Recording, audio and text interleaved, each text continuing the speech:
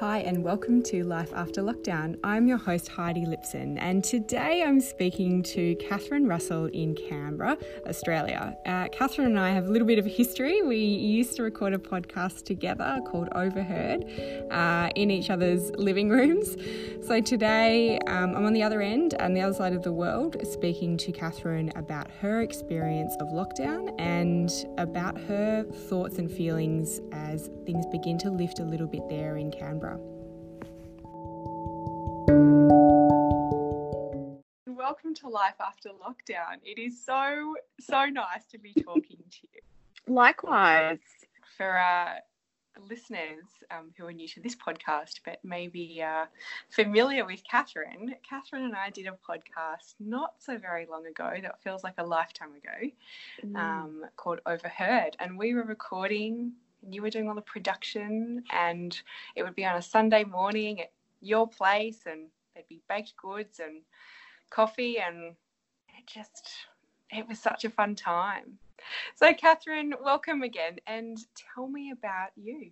I'm a mother and a writer and kind of a public servant. I'd grown up in the country and wanted to live in a place that had great jobs and was beautiful to live in, but also had a lot of space in it.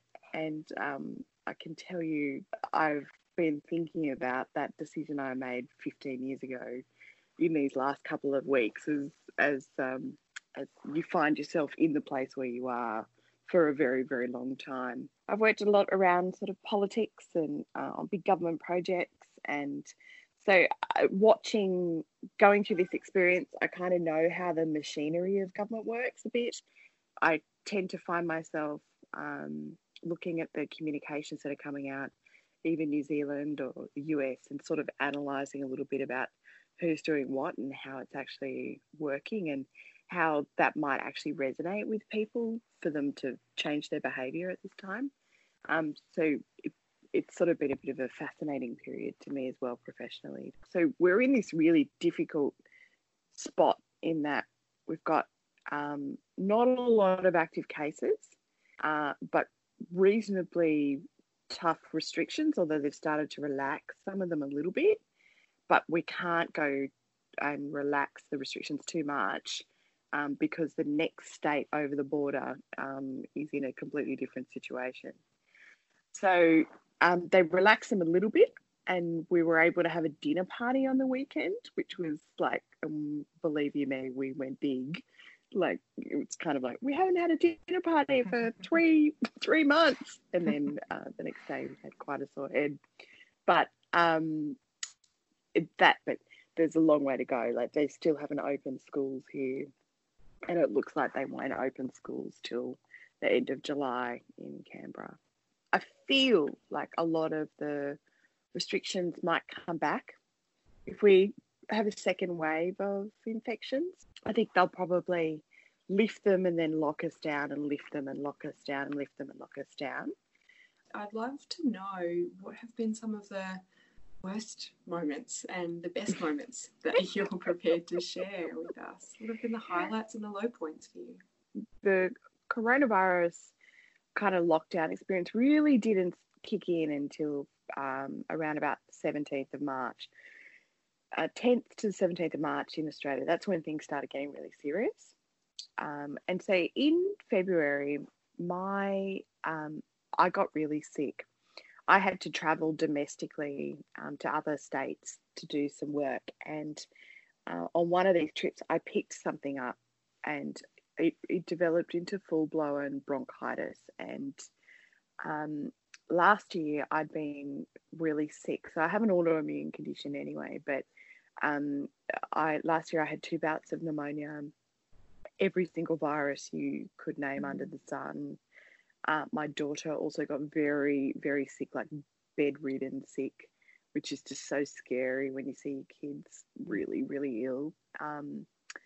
And I went to my doctor because I was just struggling, and she said to me, this virus is out there, this coronavirus is out there. I'm not saying that you've got it, but what I am saying is you've got a really serious respiratory illness, and it's February. It's not winter yet. You need to stop working. You need to calm your system down. You need to flood it with nutrients, and you need to get over this before you get to the point of being really sick in the middle of winter and possibly making yourself a candidate to pick up this even worse virus.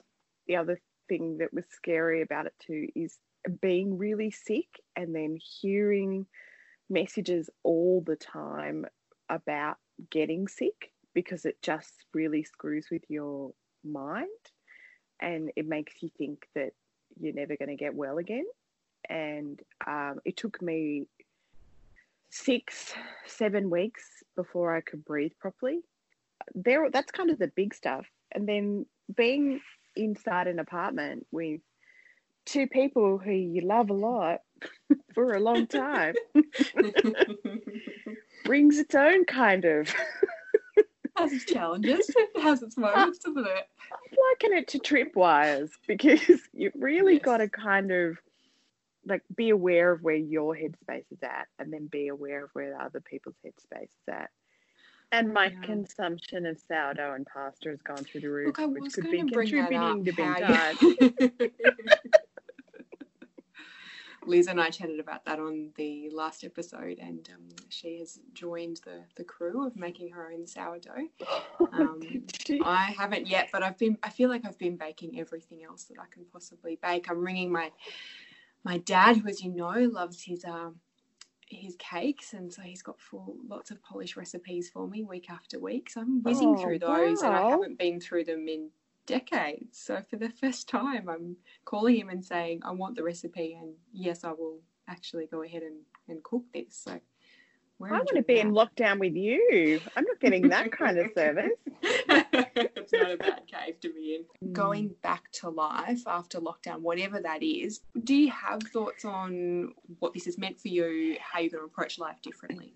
Yeah, I do, because it's a little bit about how I found myself in lockdown too. So because I was sick, and then I had to really help my body recover, and then I found myself, locked down, and everything's changed, and your kid's not at school. So when I started my kind of recovery journey before this, I had to put in place some things that were going to give me a routine and were going to help me sort of heal. And those things have been my saving grace. So I went back to meditation. So I've done full-on meditation courses and things in the past, but I fall off that wagon really regularly when my life gets really busy. And so what I did was I reached for that, and I started meditating half an hour every day. And then I started meditating in the morning and then in the evening. And that in and of itself just calmed me down a lot and has become like a really good fixture in my routine.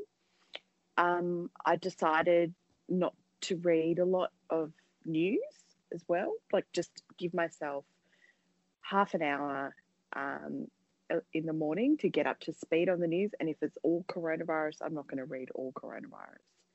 I need to be aware of what's happening in the world, but I don't need to be consumed by what's happening in the world. Getting outside to do physical activity. And that has not just been a moving your body kind of experience. That's actually been such an important mental health break for me. And I absolutely did not do that properly. Like I before any of this started, I would go through really intense bursts of physical activity. Like I do a lot of ocean swimming, and so I do a lot of like swimming training, and I like hike up mountains, that sort of stuff. But in the middle of my work day, I would just work right through. I would never take a break in the middle of the day. And I have been forced to do that in this environment, and it's been so much better for me. Like it just breaks my mind up, and that is definitely something that I'm going to keep doing regardless of whether this situation's around. And then the other thing I did is I've got a diary, and I read, and so try to limit my screen time. But the other thing I did that I've never really done before is I actually sort of took up art. So I started a art project that is every single day I paint a small heart on a piece of paper. So I've drawn up over 100 hearts on this piece of paper.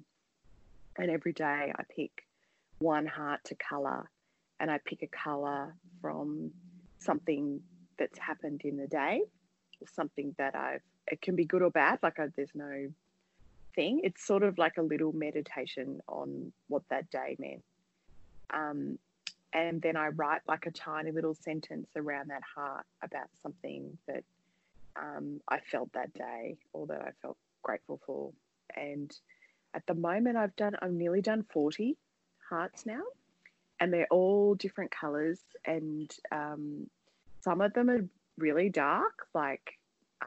Some days I felt just really frustrated and the hearts are like grey or black. Some days I just felt overcome with joy and gratitude, and they're really bright and yellow. Other days they're kind of just green because we sort of went through this in a kind of Indian summer period where Canberra was really, really hot, and now it's got really, really cold, and it was beautiful, vibrant green around here for a long time. So, and when I started doing this, I was like, oh God, okay, whatever, just have a little go, get some paintbrushes out. Now it's such an incredible testament to the time that has been spent, and I look back on it and I can go, oh yeah, that day was very different from this day, because all the days can sort of start to blur together a bit when you live like this. And they do.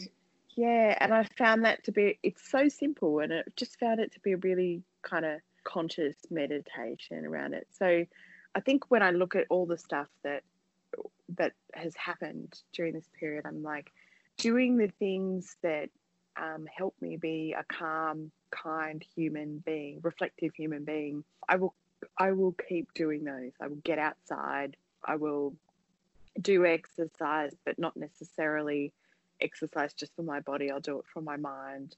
I'm going to meditate more. I'm probably going to, explore art a little bit further. I've been in a position to reach out to a lot more people and just listen to them.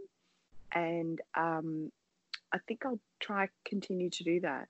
And I may also change the way that I work, because I've worked from home before and that sort of stuff, and I love being around other people, but working from home has actually really worked for my life and for my family. And I think I can probably try and find a way to sort of, maybe not every single day, but find a couple of days a week where I might be able to work from home.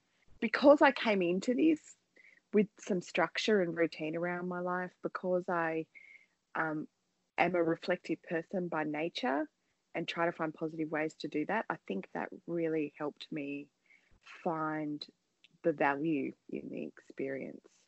But that's not to say I haven't been frustrated at times. It's really lovely hearing about the art project in particular, because I did see a photo that you popped up on Instagram maybe a week or two ago now, and I looked at it and I thought, I've got to ask you about that. I'd love to know what's behind that. And it really struck me, so much so that I even took a screenshot of it on my phone. Thought, really? that will remind me to come back to it and ask Catherine about this. So it's really nice. Like it gives me tingles a little bit actually just hearing about what your thinking was in doing that art project. Where did you get the idea?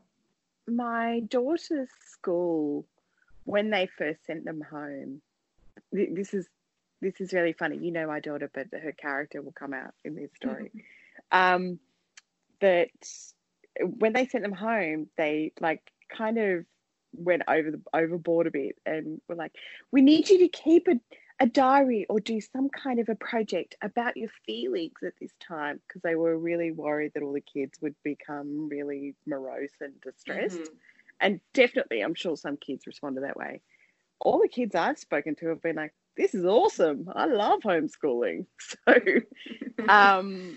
And so Ayla had to come up with something, and I was kind of tossing around ideas with her about how she could do it. And I said, I tell you what, you could do little hearts every day, and then colour them all in differently. And then I thought, you know what, I'm going to do that. I'm going to do that. One thing we've been doing is my daughter and I get on our bicycles, and we're very lucky. We can ride down to sort of a lake area that's not very far from where our apartment is, and it's a whole wetland that's been preserved there, and it's really pretty, and it's kind of like a bit of like an urban jungle because it's still surrounded by roads, and there's still a bit of noise of the city around it, but there's all these paddocks because they're basically like a floodplain. And as we ride down there, we saw a fox. And so every day when we go down there, we try and keep our eyes out for the fox. And so one of my hearts is actually painted just because of that fox, because just looking at this fox bound through these floodplains was so joyful and delightful. And my daughter just loved it. And that made me feel happy and calm down and take that in as my moment for the day. So yeah, so my hearts kind of pick up on little things like that, things that ordinarily we'd probably just dismiss and forget about. I think my final thought would be this, which is that we don't know when this will end. We don't know how our different governments around the world will respond to this over the long term, really. And I remember one day I was getting a little bit frustrated, and my daughter said to me, "You are where you are, Mum. You just have to accept it. You are where you are right now." And she's kind of right. Like, some of our frustration comes from wanting to be somewhere else that we're not right now. And you sort of just have to get used to being where you are. And then when you accept that, you start to see lots of little joyful things around you. And you can hold on to that stuff. And that's the way I think to get through this. Catherine, it's been a real treat. Thanks for speaking to me.